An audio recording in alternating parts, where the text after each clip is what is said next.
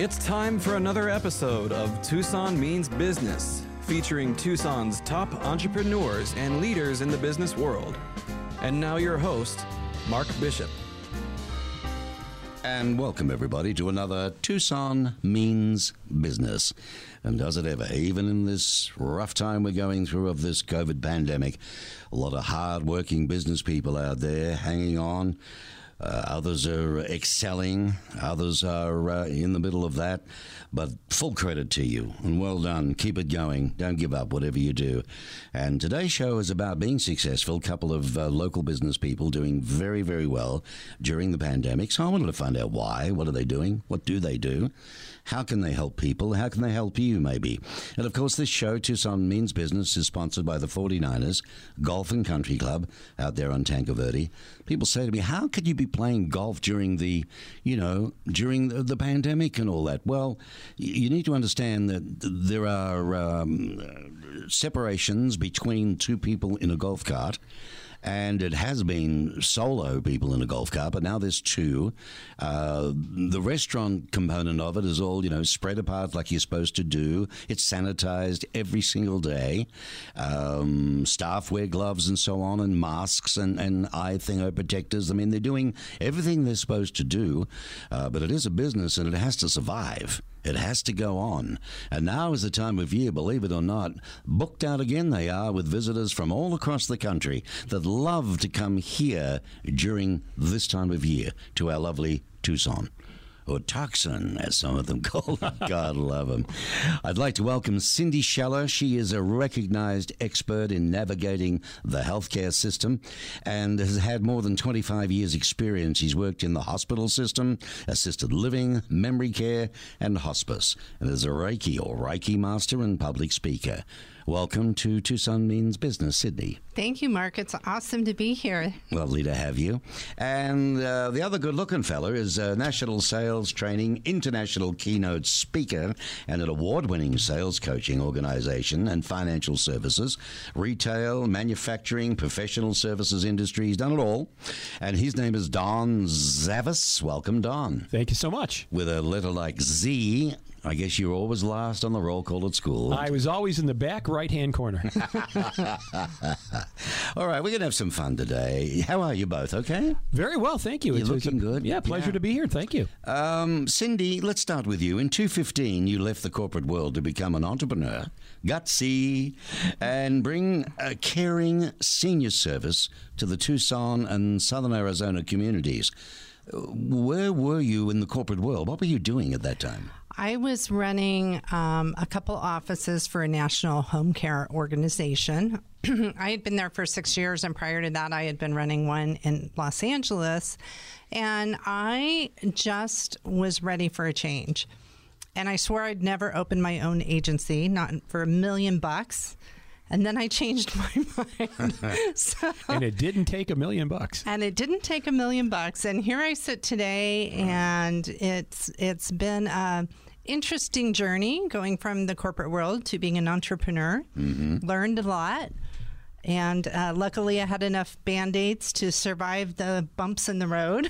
So it had to be something at that particular time that literally got you to do it. Make the decision and go ahead and do it. I often give credit. There's an organization called eWomen Network, and every time I would go to their international conference, I would meet these amazing women, and they would say, Cindy, why are you still in the corporate world? You need to own your own business. You are the expert. So I think once I accepted the fact that I was an expert, it was much easier to make that jump. All right. So, to this day, you thank your friends, huh? I do think you can't get far without them. You can't. Caring Senior Service, it's a non-medical home health care agency serving the Tucson and surrounding area communities, correct? Yes. Okay.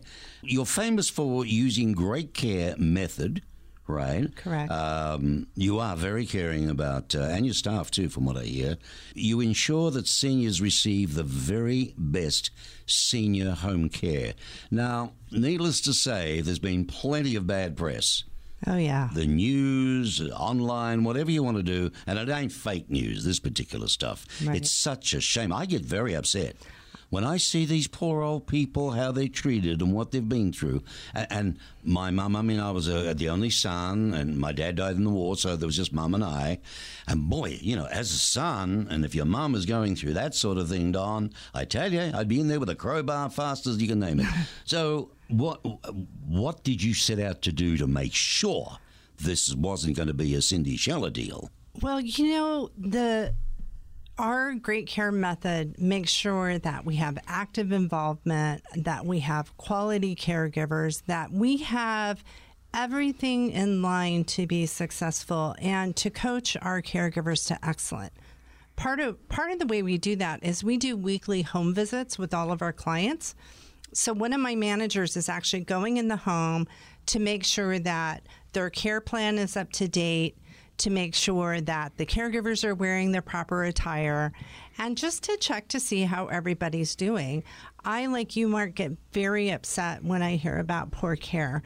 And so our goal is to make sure that every client that we have can age in place with grace and dignity. So when someone talks about giving the seniors the control needed to live safely, what does that look like? I think a big part of it is that they have an active involvement. They get to say what they want, when they want it, how they want it. So by giving back seniors control, because, you know, if your mom, you know, if you said, Mom, I need you to take your pill at 1 o'clock. And she says, I don't want to. And you say, no, you have to take it at 1 o'clock. I don't want to. I don't want to. So those things that you can give them the flexibility to do, it's like asking somebody to take a shower. I don't want to take a shower today. Well, did you take one last week or did you take one yesterday? If she took one yesterday, so you don't need to take one today. So it's all very flexible, but it's giving. You know, just because we get old doesn't mean we don't have a voice or a brain. No, that's right. But wouldn't there be that component where, for their own good, you're trying to make them take that shower? Okay, well, I admit there is a lot of nudging that goes on. Nudging? Nudging. Like, come on, this is a really great idea. Let's go to the market, you know. Do you use nudging, Don, in your world? We refer to it as incentivization. Okay, all right. Listen, don't eat that microphone, will you? It's one of the young ones I've got. Yep. Is it easy or hard to give overall the resident families peace of mind, Cindy, in your world? Well, I think having somebody in the home and having a management team gives them peace of mind, because truly we're there when the family can't be there. And so that active engagement with the family and the client, that helps them a lot. We have a lot of families that like to travel, although, thank you, COVID, none of us have traveled that much recently. No. But when we do, we're there for them. They must be terribly concerned, the more mature people, the ones you look after. They must be scared stiff. Well, we have a lot of protocols in place. So every single one of our care staff receive a text an hour before their shift, and they have to check off if they have any signs or symptoms of illness. If they do, we pull them from the shift, we restaff it, which doesn't always make the client happy because they like who they like. Yeah. But it's for their safety. Right. And so if they're exposed to anybody, we pull them off, we quarantine them. So we also screen our clients when we go into the home to make sure they're feeling okay. And they all have their appropriate personal protection equipment that we supply them.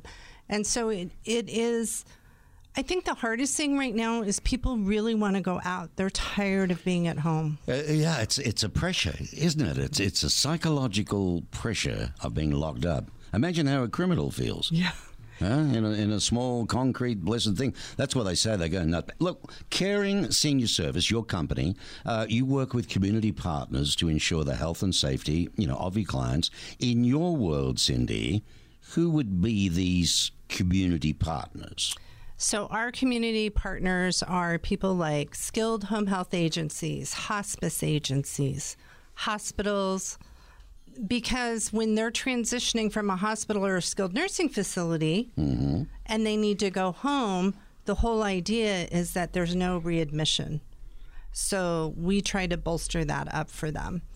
And other community partners can be assisted living, independent living, memory care.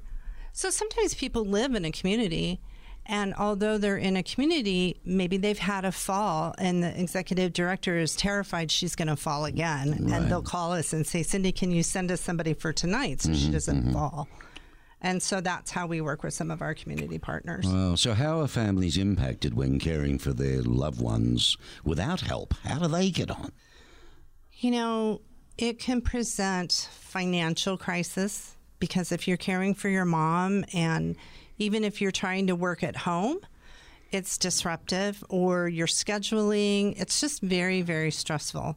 So we have a client right now whose daughter works from home, and her husband had to work from home, and his mom lives there. And so we care for his mom while they're both introspectively doing their jobs so that they can focus on what they need to focus on.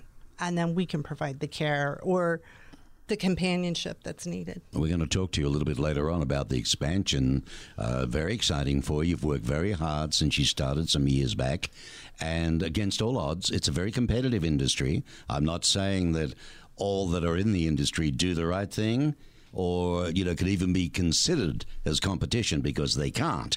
But nevertheless, it's still a competitive industry, and you have done exceptionally well. So there must be something you're doing right. Don, do you hail from these neck of the woods or out of state?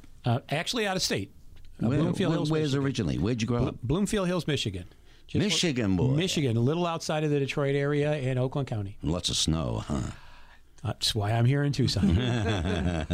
And, I nearly worked once in a place called Cadillac. You know that? Actually, I had a summer home in Tustin, which was actually about 12 miles south of Cadillac. So you were right there. There you go. My summer house was right there.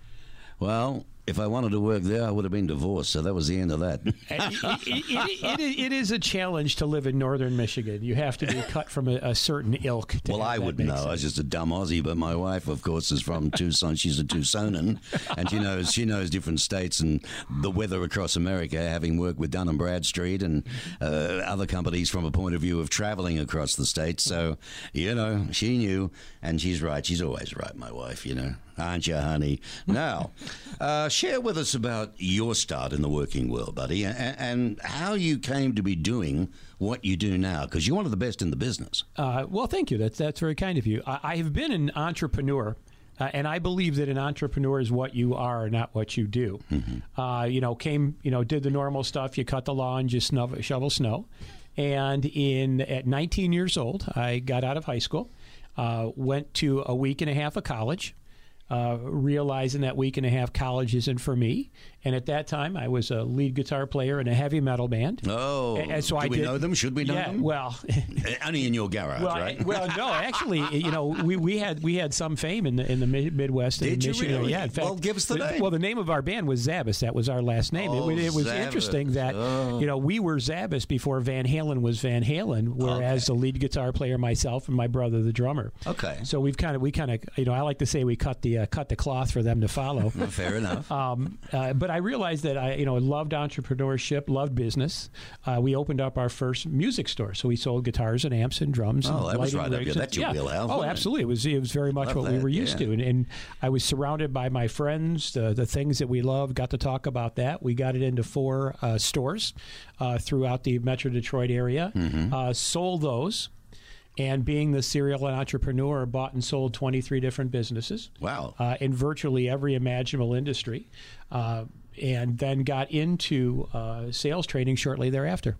Well, lead guitar for a band. What was it, a Fender?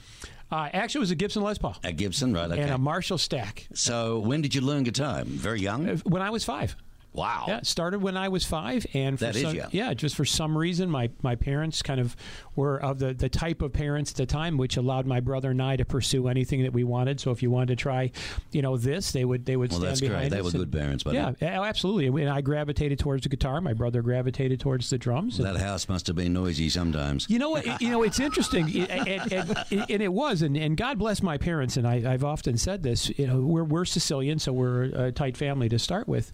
And my mom always was extremely supportive of having the band play at our house. She always had her ideology was better be here than out roaming the streets. Oh, Not that we ever really roamed the streets. Well, were you in the garage or a spare room? We were in the downstairs, house? actually, in the basement. Oh, okay, in the basement. And my family very supportively supported it with the sound deadening types of stuff, the baffling that you have here. Cool. And we did that for the longest of times, and then eventually sold out of the music business, and then bought and sold businesses after that. And what did your brother do? He went on to do what? Well, we actually, one of the companies that we owned was Welton Rubber.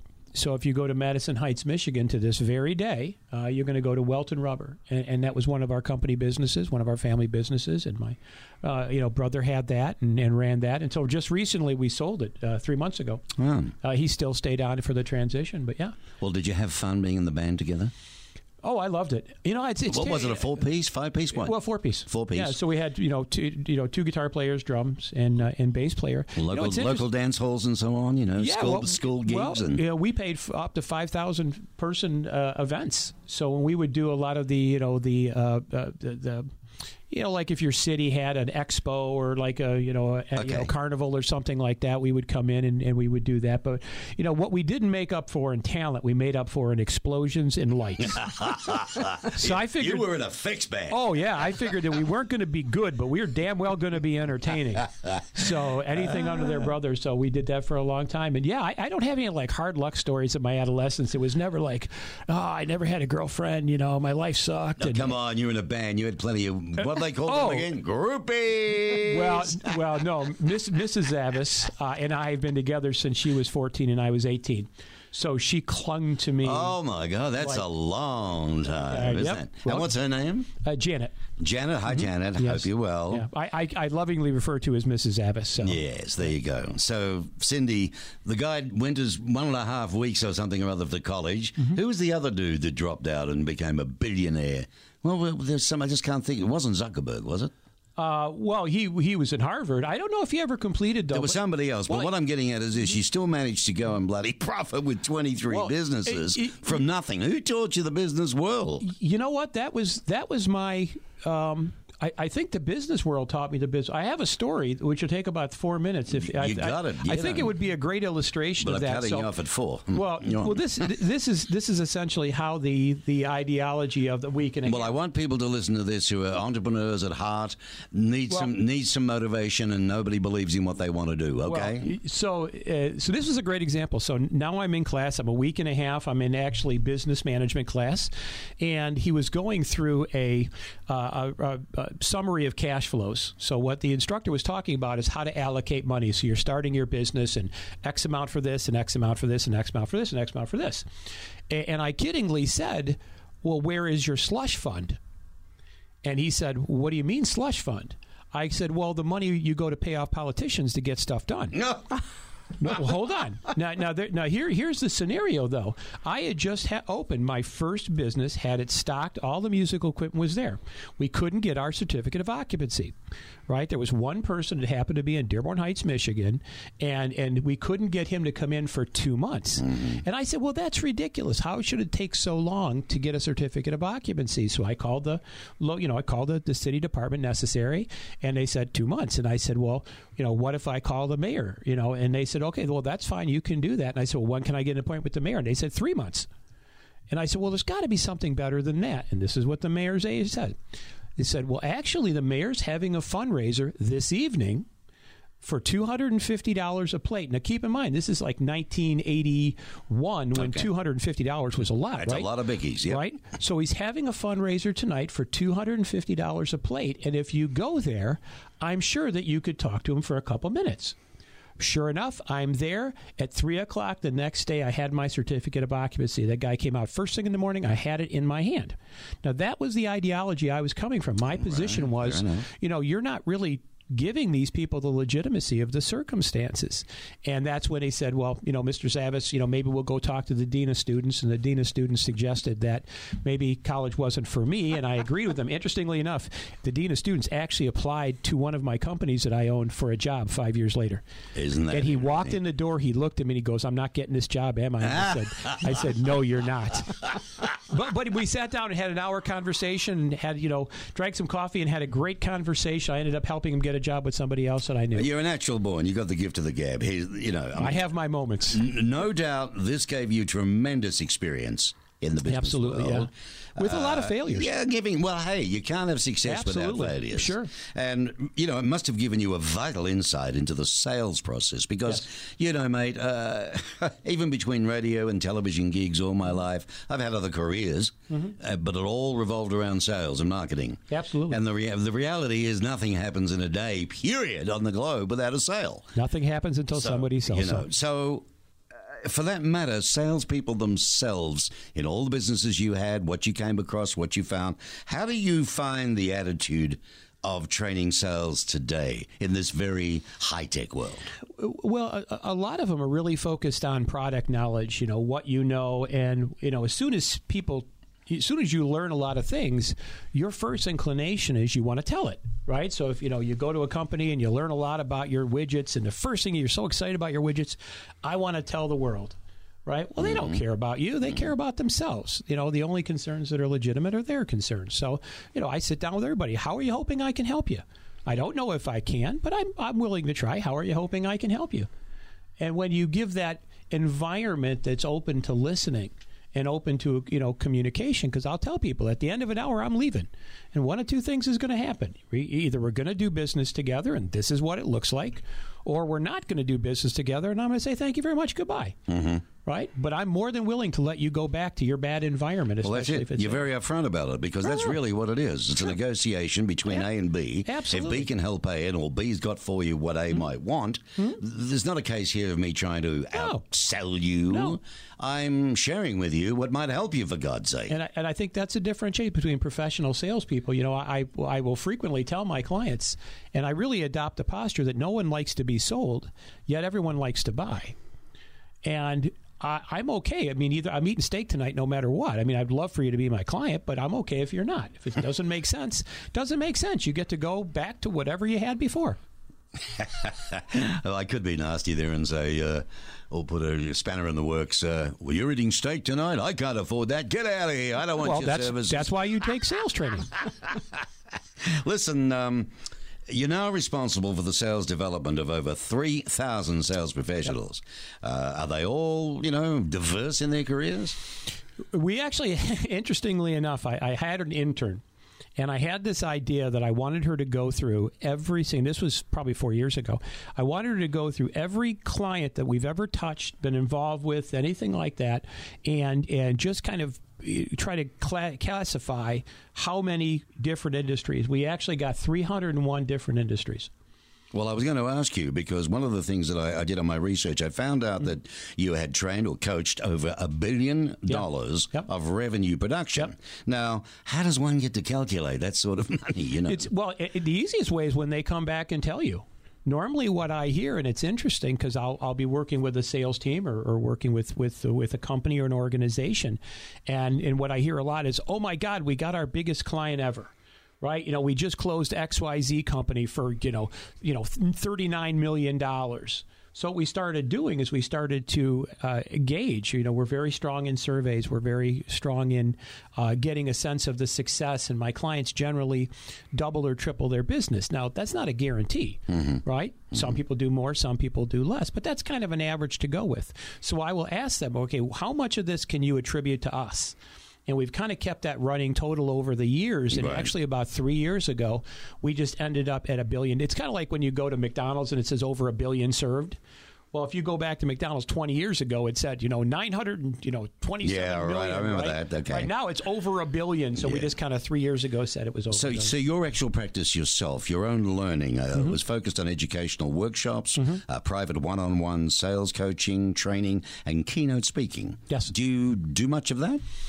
Well, we don't now in all things pandemic. Historically, beyond that, generally 2 or 3 a month was standard. Right. And you yourself on the speaking thing, where do you go to do that? Do you travel a bit? Oh, absolutely. I could be in front of the CPA Association of America at Caesar's Palace, and then I did a thing for a group of plastic surgeons in Orlando, Florida. That's fabulous. I mean, it goes all. Again, I think it's I'd interesting. love to do that, Cindy. I really would. Well, and I tell you, it really doesn't suck. So that part does. And they pay you well, don't they? Handsomely. The nice thing about it, though, I think I shared with you, my wife's got some health challenges. Prior to this, and they've really kicked up in the last couple of years, but prior to that, we would be taking 2 or 3 vacations a month. And what would normally happen would be, I'd fly out on a Monday, where we would just be tourists. Tuesday would be the expo or the convention would start, whatever. I would do my keynote my keynote speech on Wednesday.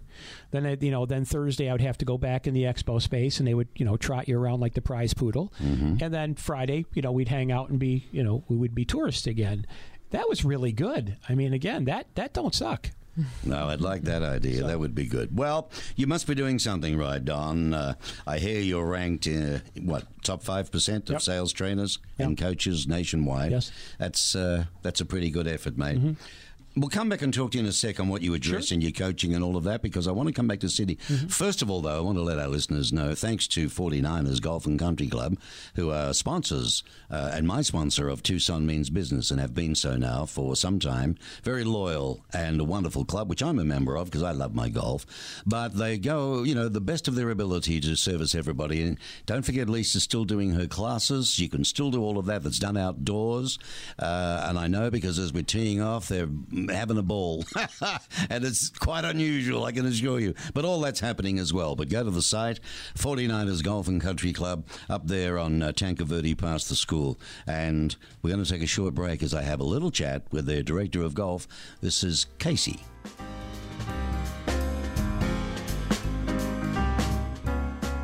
Well, I hope you're enjoying this episode of Tucson Means Business. And, of course, we're very grateful and very proud to have as our sponsor the 49ers Golf and Country Club, a icon tradition here in wonderful Tucson, Arizona. And my particular guest today from the 49ers is the Director of Membership and Tournaments. And his name is Casey Polivchak. Hi, Casey. Hey, Mark. How's it going today? It's going well. Thank you very much. I want to talk about memberships. A lot of talk about golf clubs going down and people not playing again, and we're increasing. What's happening there? The club over the last 7 years has just really made a nice big increase in membership. It's been steady, but if you look at our numbers, year over year, we're definitely on the climb. Is there anything specific that you can point the finger at for that, do you think? Yes, absolutely. We've got a new owner, and he came in and he's just revitalized the club. The club was on the verge of going bankrupt or closing when the new owner stepped in, and he's just continued to invest in the club, the facilities, the golf course, the restaurant, and he's just been a blessing for the neighborhood, the community, but definitely the members of 49er Country Club. Well, it's quite unique. It's a beautiful course with trees everywhere for shade. And of course, a lot of people think in the desert. I mean, this particular show goes all over the place, so you never know who's going to hear it, or which country for that matter. But should they be visiting Arizona, and I've heard a lot about the 49ers Golf and Country Club. It's easy to find. It's on Tanque Verde Road, heading east out of town. Anybody can point that way. Your GPS can get it, not a problem. It's about 12,000, and you can see it because of the entry gates. Very nice entry gates there, and you'll see the club on your left, which is the Rincon Mountain Grill, as you go into the actual golf club, and then you'll find the pro shop and so on, so it's easy to find from that point of view. What would you say to visitors? We do have a lot of visitors, don't we, from the Midwest, from the North, the colder climates and so on, as we call friendly our snowbirds. Mm-hmm. Yep. What would you say to them about if they haven't been to the 49ers yet? Okay, so 49er, I would liken it to a Midwestern-style golf course because of the tree-lined fairways. When we get our snowbirds in, if they're coming out for a golf trip, a lot of times I recommend they come play 49er if it's a warm-up round, if they haven't played for, a couple months because of the snow on the ground. The thing about it is it's tucked into the corner of the mountains out there. That's what Rincon means. All right. In the corner. But the golf course is, it's more traditional tree-lined fairways, elevated tees, elevated greens. It's a great golf course to play. It's not going to kill you. It's not going to, have a bunch of huge forced carryovers, desert and cactus and, It's not what one thinks. No, it's not. For the But desert, yeah. You got to keep it straight. It'll challenge you that way. You got to keep it straight. And of course, if if it talks your cork at the moment, simply go to the 49ers website, which is 49ercc.com. That's spelled out FORTYNINERCC.com. There you go. Okay, so do that. There's some lovely photographs, great stories to look at, and it'll give you everything about the club. You can't fail. All right? We're going to be back with Casey another time. You're listening to Tucson Means Business. Okay, now, thanks, Casey. That was great. Here, families impacted when caring for their loved ones. We talked about that. What about your expansion now, Cindy? You've done exceptionally well. Okay, why have you been so successful that you can expand? And did you have to expand? Well, I think in my business, it's all about relationships, and that's really been the key to our growth. And it's about trust. People trust me personally. They trust my agency director, who has been in this business for a really long time. And expansion is necessary in order to serve the number of clients that we're serving. So we did open another office on the northwest side of town on Oracle Road because, as you know, asking somebody to drive from Oro Valley to Tanque Verde is like asking somebody to drive from Dallas to San Antonio. Yeah, that is hard, isn't it? They don't want to do it. I never go over there, but I have to. They don't want to. So, that was necessary to serve our clients and our field staff in the Northwest side. In 2021, we will be expanding again in a major city. And I will let you know, Mark, when I decide which one it's going to be. No, hang on. You're becoming a capitalist here. What's the deal? You're going to another city? Me, a capitalist? I can't believe you would say such a thing. Let me understand something. I've got this from different business people over, 3 years of shows and on air here. Here's the deal. It's so spread out, Tucson, right? And never mind going down to Sierra Vista and, Green Valley. I would think that you would want to expand here more. Well, we have lots of plans, Mark, and I'm just going to tease you out. I'm just going to tease you out, but we may or may not be going into another state in the first quarter of next year. But truly, the success has been, again, just the relationships we've had, the quality of care we've been able to provide, and just shouting out to my management team. They are phenomenal. We wouldn't be here today without our agency. Well, I was going to ask you, listen, let me ask you this. Are you lucky that you were, or maybe you were just smart in choosing at the very beginning the right people, or they came your way? Because yours is very much a people-oriented business, isn't it? It is. And how do you get them when there's so much else out there, competition? A lot of it's culture. It's not just a job in my company. You have to truly have compassion and be passionate about providing care to others.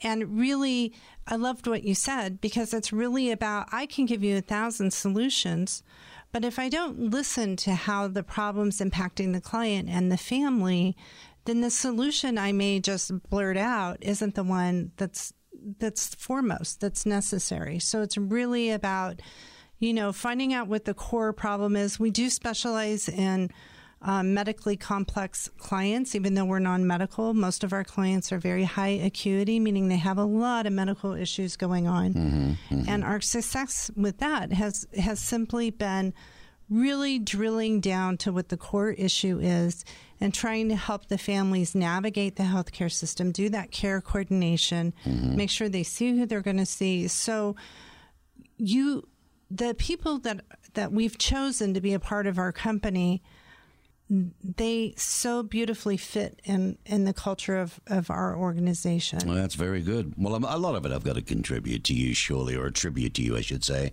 Probably your training, what you wanted in the beginning. Do you sit down a lot and have meetings, sit around and talk things out? And we do. We have a meeting every Monday, and we have a meeting every Friday. We have a new marketing and sales director.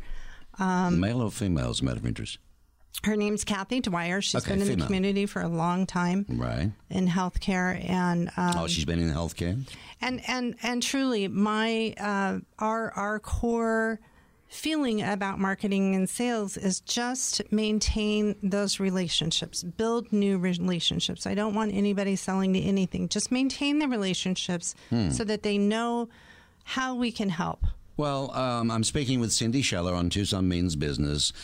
She's the CEO, owner, and chief cook and bottle washer of Caring Senior Service, dealing with COVID-19. I mean, how has your business survived as we've been navigating COVID-19 months and months now? You know, truly, we're fortunate to be in this industry. I have a lot of friends who've had to either drastically scale back their businesses or actually close their businesses. Mm-hmm. So we've been blessed by, just being in the healthcare industry. And regardless of whether we're having a pandemic or what's going on in the world, people still need help.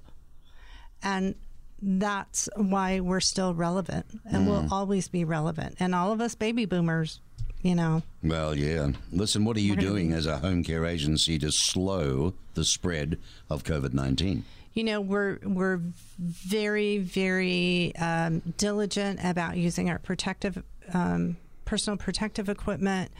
We encourage everybody to sterilize. Right. And sanitize. And sanitize. And we also encourage our field staff, look, don't go to those big gatherings.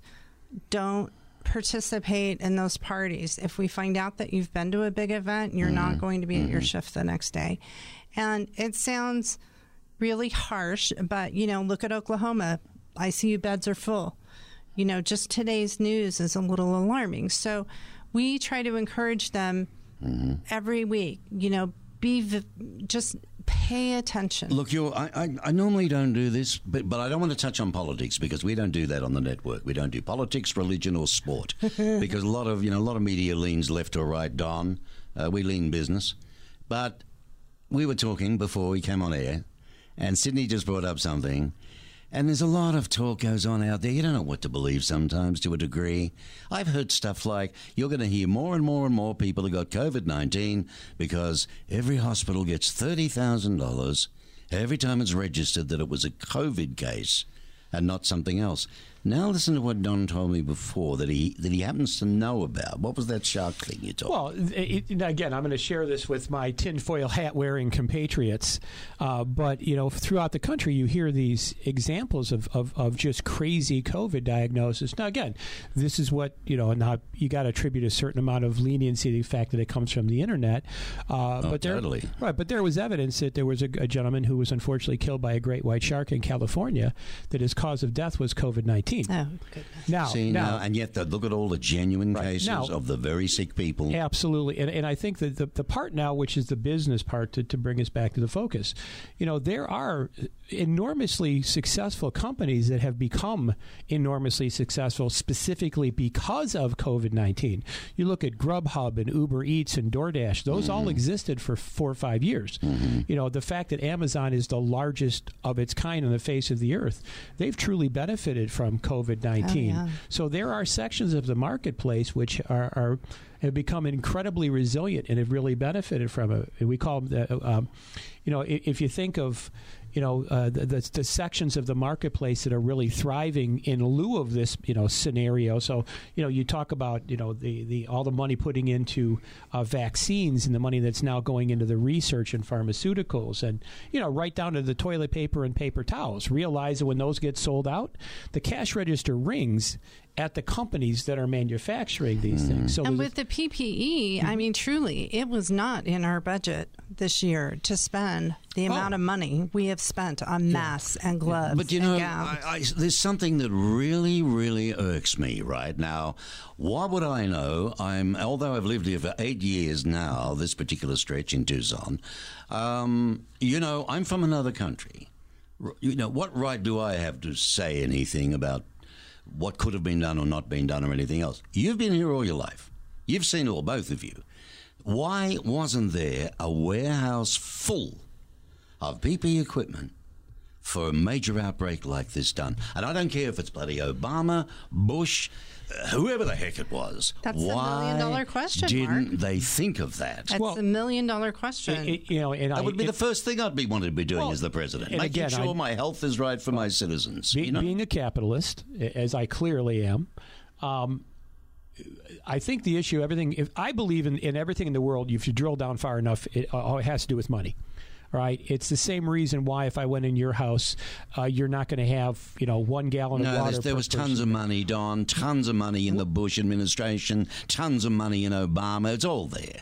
But I will always believe if you drill down far enough, it's the money. Who wants to keep it? Who wants to spend it? Whatever. But there is a session that I actually do. It's called Profiting from the Calamity, and it talks specifically about how niche markets like the one that you're in really, I don't want to say benefit from a bad situation, but are somewhat immune to it, right? You hit the nail on the head. There is going to be people that are going to need care, regardless of the circumstances, regardless of who's in office, regardless of anything. And I'm encouraging my clients that understand that profiting from the calamity mindset is to say, you're going to have a different delivery method maybe than you have right now, right? You're going to have to change. You might have to work twice as hard as you did before to get the same results that you were getting.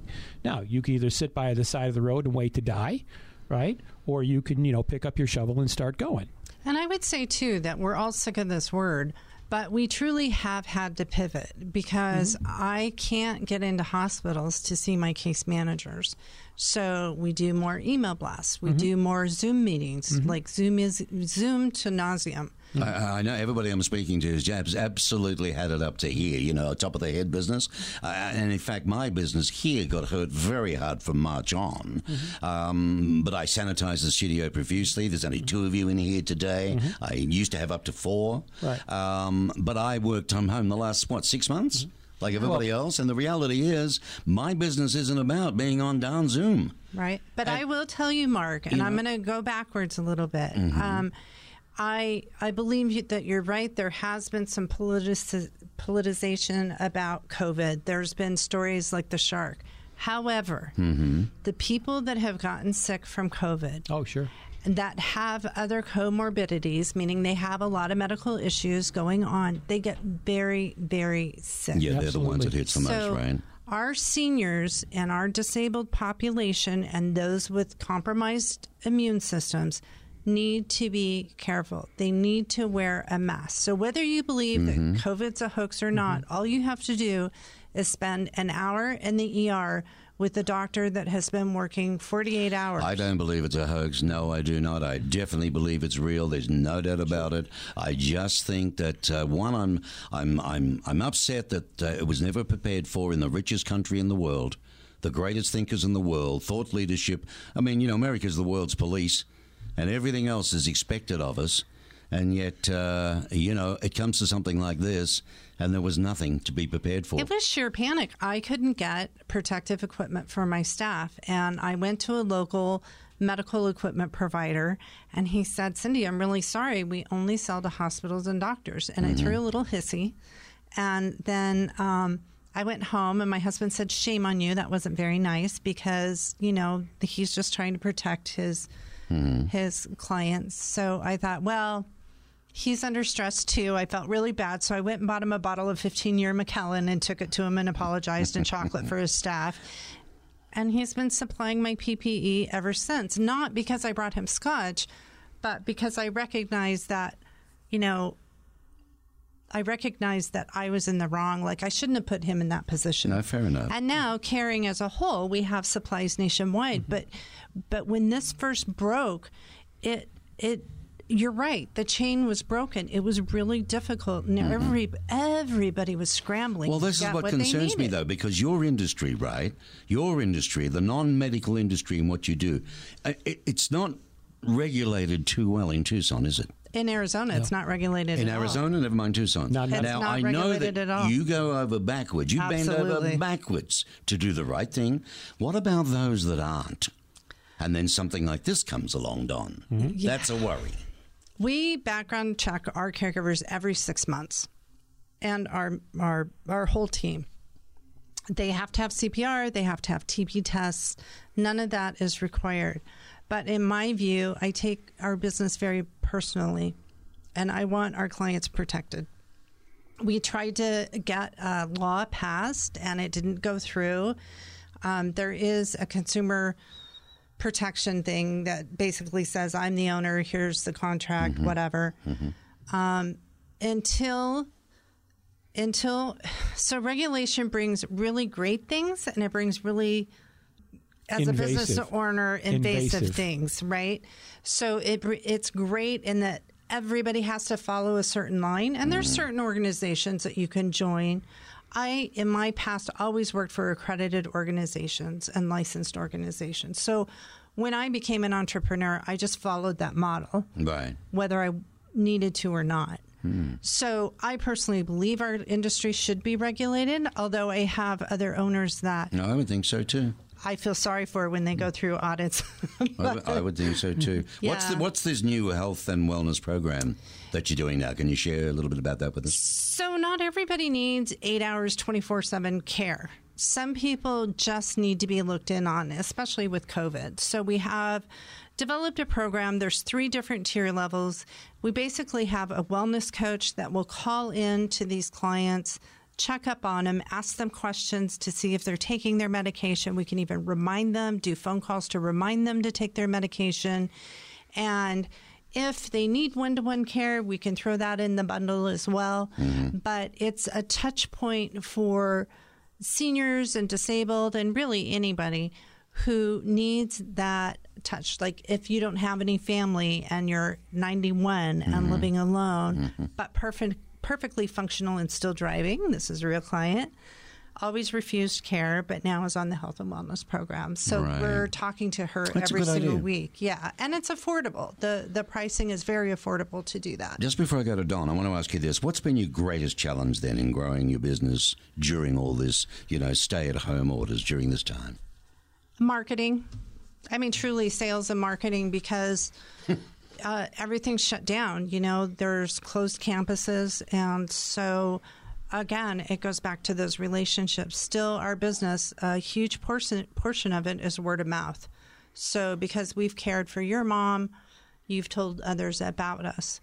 So having that face-to-face with discharge planners, case managers, that's been more difficult. It's opened up a bit right now, but I have a feeling it's going to shrink back up again. So it's having to do those videos, having to be progressive. Okay, what else can we do? Lots of things. Well, you're going to have to head online and a few other things and get it out there. There's no doubt just about how can we help? Call us. Don, how is the virus pandemic affecting your business? I mean, are you advising your clients, about the next 12 to 24 months or... Well, we are. We certainly, like everyone else, wish we had a crystal ball that we could explain. I think that sales in general will change as it is, because you're taking out the component of face-to-face. Professional selling has always been a face-to-face, eye-to-eye business. I don't think that's changed, and I really believe that that's something that everyone misses. Now, I do believe, because of the struggles that are going on now, whether it be political or otherwise, that once these get resolved, I think you'll surprisingly see how things kind of go back to normal very quickly. I think that there are, again, not to put on my tinfoil hat, but I think that there are things that are happening which are skewing things maybe that ultimately we're going to see. But here's what I suggest for my clients. Number one, you're going to have to work twice as hard as you did before, potentially to make the same amount you did. That's number one. So if you made 20 prospecting calls, now you're going to have to make 40. I'm also telling them that prepare to double whatever you did in terms of the support of your business. So if you were advertising on radio and you were spending $1,000, you should be spending $2,000. Now, they don't want to hear that, but, again, I'm not going to blow smoke at them. Just because they don't like to hear it doesn't mean it's not the difference. In our world, however, what we're finding is that it goes back to professional selling 101. And a lot of the imposters, and I don't say that with any venom, but when you're in a positive economic market, there's the idea that the rising tide raises all ships.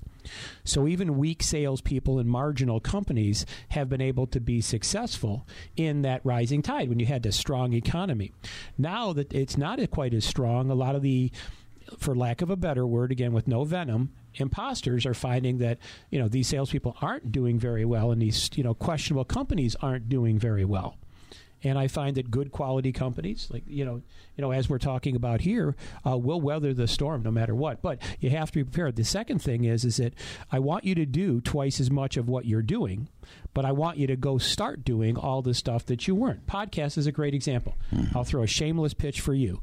The people that aren't doing podcasting should. My daughter's 31 years old. She never listens to the radio, ever. Well, of course, this is very different. You've got 135 million Americans now listening every month to podcasting because they can listen when they want. Oh, absolutely, sure. I mean, we bought her a car. I've been telling Cindy that for 2 years. He has. So I'm telling people, you're going to have to. There's no solution to your problem that's going to be free. If you're looking for a solution for your problem, it's going to be free. It's not going to happen. You look at all the millions of people that now, quadruple their Facebook and LinkedIn and Instagram. Well, the problem being is that now the entire universe has jumped into the same pool, and now you're even more diluted than you were. Go someplace where, it's the blue ocean, theory. If you've ever read the book, the blue ocean idea. So the red ocean is the bloody ocean. That's where everybody's in there fighting it out. The blue ocean is the place where there's nobody at, and you want to find that. You want to be creative. Finding the blue ocean. Yeah. You've created a brand new website, donzavis.com. It is, yeah. Live tweets. Brand new. What led you to develop a new site during this year? Well, you're preaching to the preacher yourself. Well, you're doing what you said you had to do. Well, and that's the thing. It's interesting because we've quadrupled our advertising budget across the board. So everything we do, we're doing more of. Now, fortunately, we have always had a pretty strong war chest in anticipation of doing this. And against the grain, our main office is in Michigan, where I used to live. We have an office here in Oro Valley, and just in January, we opened an office in San Diego. So when you were talking about expanding, I'm absolutely encouraging my clients to expand. Go buy a car, buy a house. I mean, the values that I believe are in the marketplace now are happening not because these retailers want them to happen, but they have no choice. Right now, they have to make things that are happening. So there's wonderful opportunities, whether it's the podcasting world, radio, television, direct mail. I think direct mail is a wonderful place to go, and we're having a lot of great experiences from. In fact, interesting, Cindy, it's hard for me not to be a sales trainer. So let me give you sales training. Well, that's interesting because, I throw a lot of junk out. I mean, it still works to a certain degree, certain types of direct mail. But let's face it, people are scared stiff to touch things unless they wear gloves to go out and get the mail. Sure. I think you're going to have that suspicion. But I think what you're finding is in the direct mail world, if you go back 20 years. Like, you remember the movie You Got Mail with Tom Hanks? Oh, it's my wife's favorite. I love it too. Yeah. Well, at the time, that little voice that came on and said, "You got mail," that was actually the voice that came out. It said, "You got mail." Right. When, for those who remember that long ago. And at that time, you'd get 5 emails a day, but you'd get a stack of mail that's a foot tall.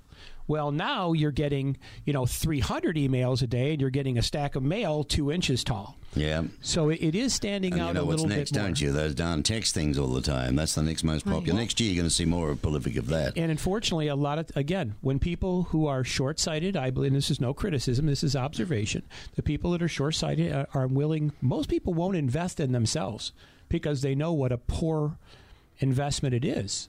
And I know that sounds shameful when you think about it, but, they're not going to invest in their education. We have the 3 investments that we talk about in our training.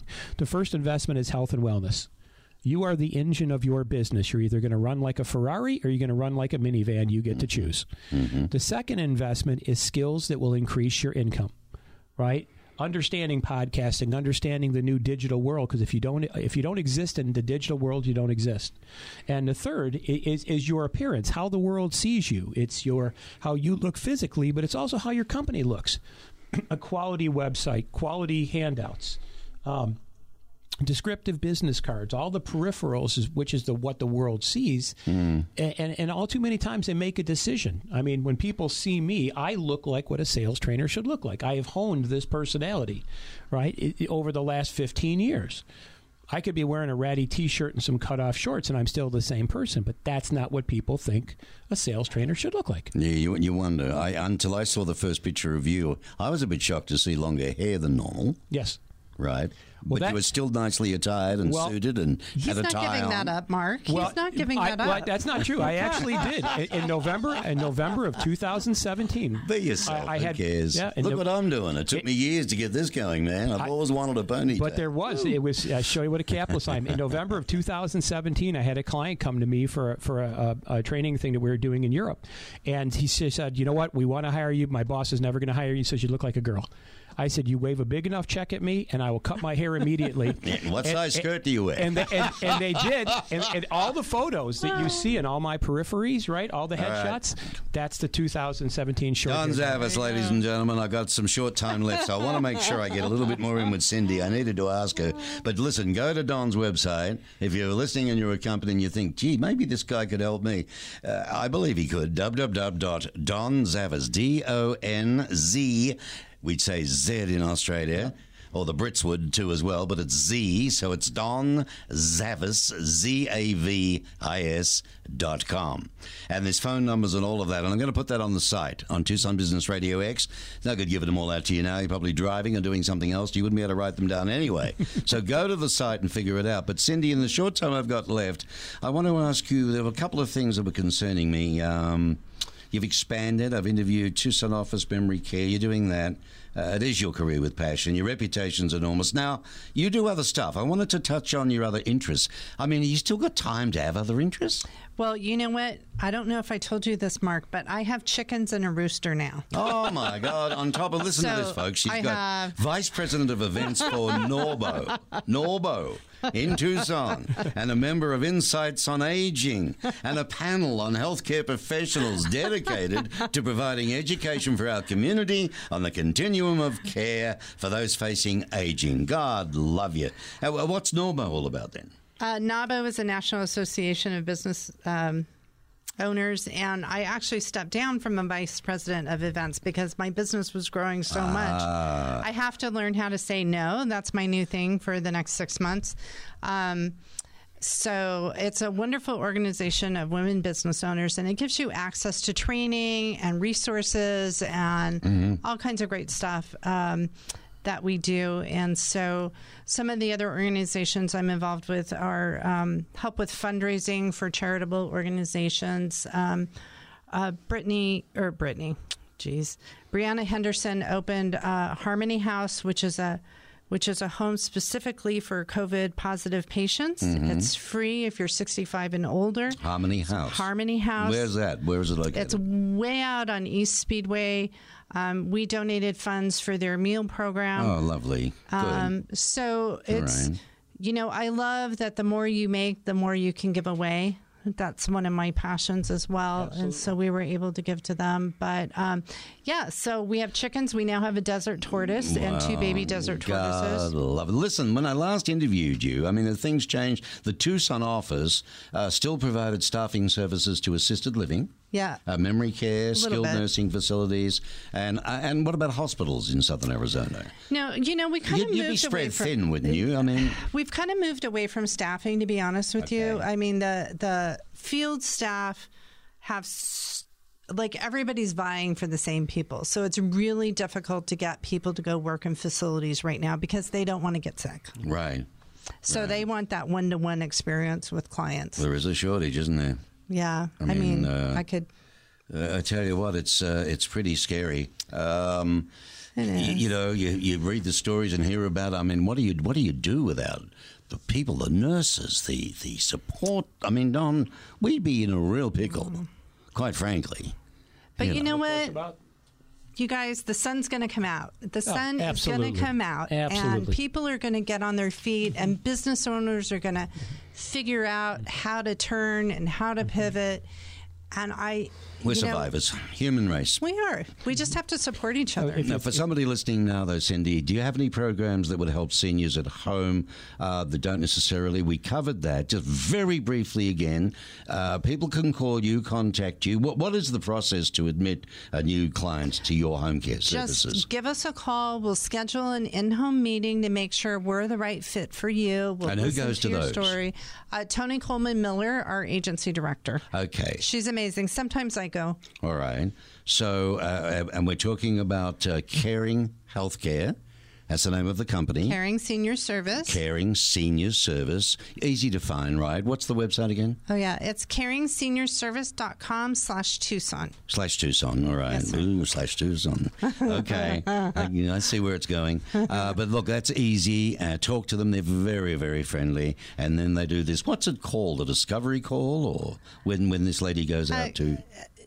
It's an intake. It's a home care admission. So we go and we ask about medical history. We ask about, what did you used to do? We try to get an idea of their personality so that we can kind of match the caregiver with that person. So if they hate people that talk a lot, we're not going to send them Chatty Cathy or they'll throw them out on their nose. Nuts, yeah. Right? So we find about all of that. We find out if they have animals. We find out all this great stuff. And then we go back. We make a care plan. We make a schedule. And we dive right in. And amazing. Now we're just trying to figure out different activities to do at home because getting out is harder and harder. You got to get creative. So we have one client that we go on drives and get coffee and anything to get him out of the house because otherwise he's not happy. Do you play chess? I don't play chess. My 12-year-old plays chess. Good movie on Netflix. I started watching that Queen's Gambit. Thoroughly enjoyed it. It's very good. Cindy Scheller, as usual, a wonderful pleasure to see you and have you to be interviewed again. It's always a delight. Thank you for the good work that you're doing in Tucson and all the wonderful people you care about and love. Thank you, Mark. It's always so much fun to be with you. And Don Zavis. Wow. President, Chief Training Officer of Don Zavis Sales Training. 248-497-586. See, what a waste of time that was. But you're in Oro Valley, East Innovation Park, easy to find. Yep. And the new site is? San Diego. The new website? Oh, yes, I'm sorry. www.donzavis.com. And he'll do something for your company that maybe you can't. Hope you enjoyed the show. Another Tucson Means Business, proudly brought to us by the 49ers. This is Mark Bishop signing off. I look forward to your company again.